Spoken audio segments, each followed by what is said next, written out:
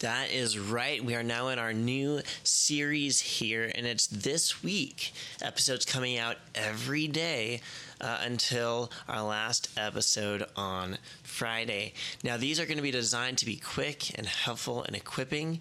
And today's episode, Do I Need to Apologize for My Hope in Jesus, is all about our need for apologetics and how to succeed in it. So let's pray and then dive in. Lord Jesus, thank you for being the way, the truth, and the life. We need your grace to not just defend the faith well, but to love you and others while doing so. Lord, grant us wisdom in our conversations with others as we love them to you. Lord, I also ask that this episode would be helpful to myself and others as we encounter those who don't know you yet and need Jesus and his gospel. Lord, we trust you and we thank you in Jesus' name. Amen. Well, I want to start off with a story here. I did not go to a Christian college for my undergraduate degree.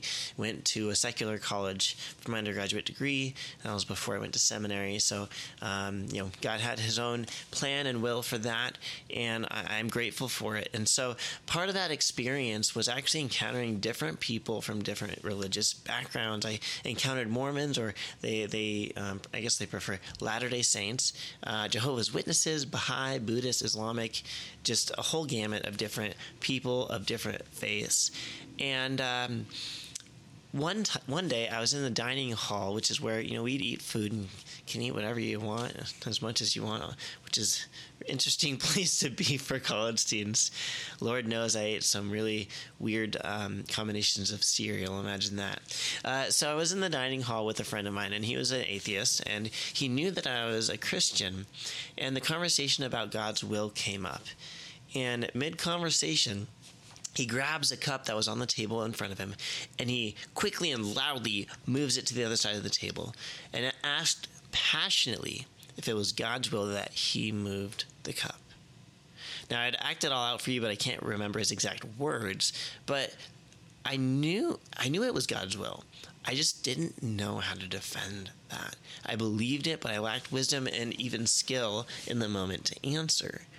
Now, it's still an area of growth for me, if I'm being transparent, sharing the gospel, and even engaging in apologetics.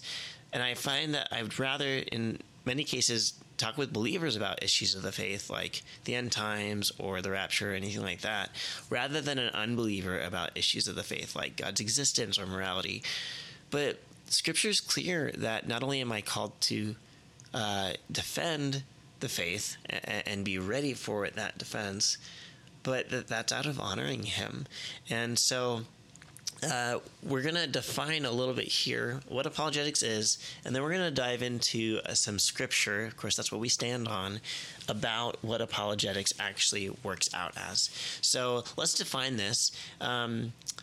Apologetics, and then no, it doesn't mean to apologize. That was a kind of a pun. I tried to do a pun in the title.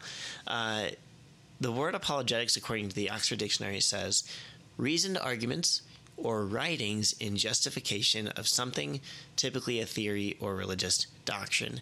Now, I appreciate there's a Greek-English lexicon from their last names are Lowe and Nida, and I'll put the resource in the description of this episode. And they actually have a definition of the Greek word apologia, which is where we get our word apologetics.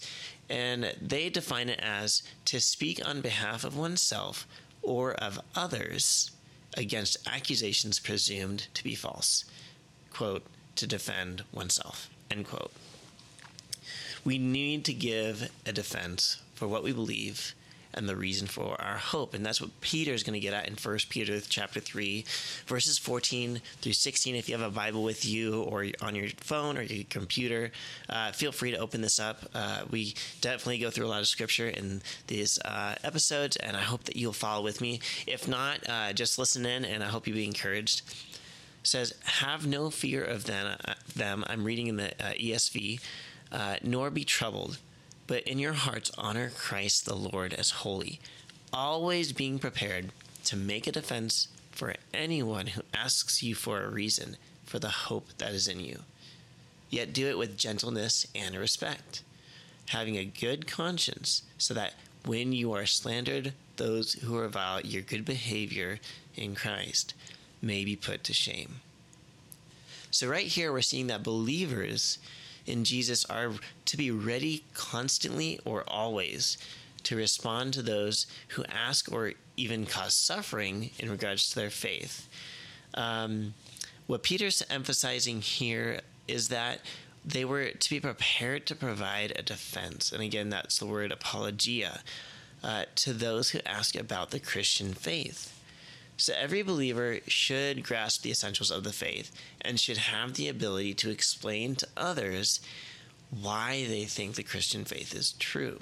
Now, this doesn't mean that we need to be experts in every area. Lord knows that we're not going to be an expert in every area. We're not God. But generally, we should have a fundamental understanding of the things that we believe. But how do we do that? Well, first, we need to understand something about this passage. See, God cares more about why we defend our faith, not simply that we do. Our heart set is critical. And here we see that the outflow of defending our faith is actually from revering Christ as Lord. That's awesome. In fact, from this passage, you could make the case that the reason why some don't defend the faith is because maybe they may not even be believers yet. They haven't received Christ as Lord of their lives yet. This is different, though, from a lack of understanding of how to. And again, this is about heart set, not skill level. And so what's the outcome of this, though? And he actually explains a really encouraging outcome. No fear. No fear of opponents. Clearly, God is wanting to encourage us through Peter here that when someone questions our faith, we should not be afraid. But by honoring Christ as Lord, we can, with gentleness and respect, give a defense. In fact, the defense we are giving is the reason for our hope. That's huge. You never know how truly hopeless someone may be, though they're not showing it, and they need the hope of Christ, hence why we're defending our faith. So kind of the pinpoint here on this passage is our relation to God really enables us to respond appropriately to unbelievers. If you don't get anything from this episode, take that home with you. And that was not from me, actually. That's from a commentary, so can't take credit for that. Anyways, moving on. So there's a few things we need here, all right? There's two truths to hang on, and then some practical things we can do, and I'm trying to keep it in threes. The first one is not, though, so sorry about that. The first truth that we've uncovered already is that we need to be prepared to defend out of a heart of honoring Christ. That's where the love for the other person is going to come from. Also, we need to defend with gentleness and respect. Okay?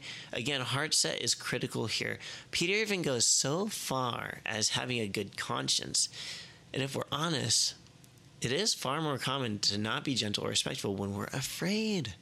You see, the two are connected. So the first step, honestly, just practically speaking, is learning this verse. I mean, of course, memorizing is best, but in the least, I would encourage you to understand what it's saying. This is the first step of preparedness, is knowing from this verse that God calls us to be prepared to give a defense. So as a believer, if you're a believer listening to this, then God is calling you to provide a defense for your faith. Now, the second is hopefully more empowering, trusting God in your heart that you don't need to be afraid of anyone who questions or even reviles your faith in Christ. Instead of being afraid, bring that fear to the Lord. He will comfort you in that. And the last one is to learn the defense. And this is what the whole series is based on, is learning that defense. Maybe not comprehensively, but in somewhat of a nutshell. The reason for the hope in us.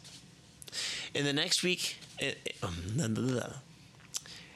episodes this week, we plan to cover just that.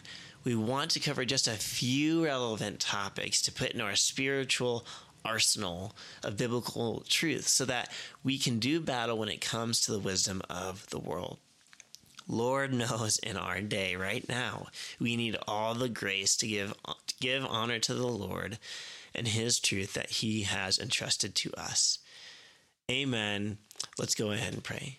Lord, would you do a work in us to help us to defend the faith that you've given us. And would you grant us the wisdom and the love for others, and at mostly you, to do just that?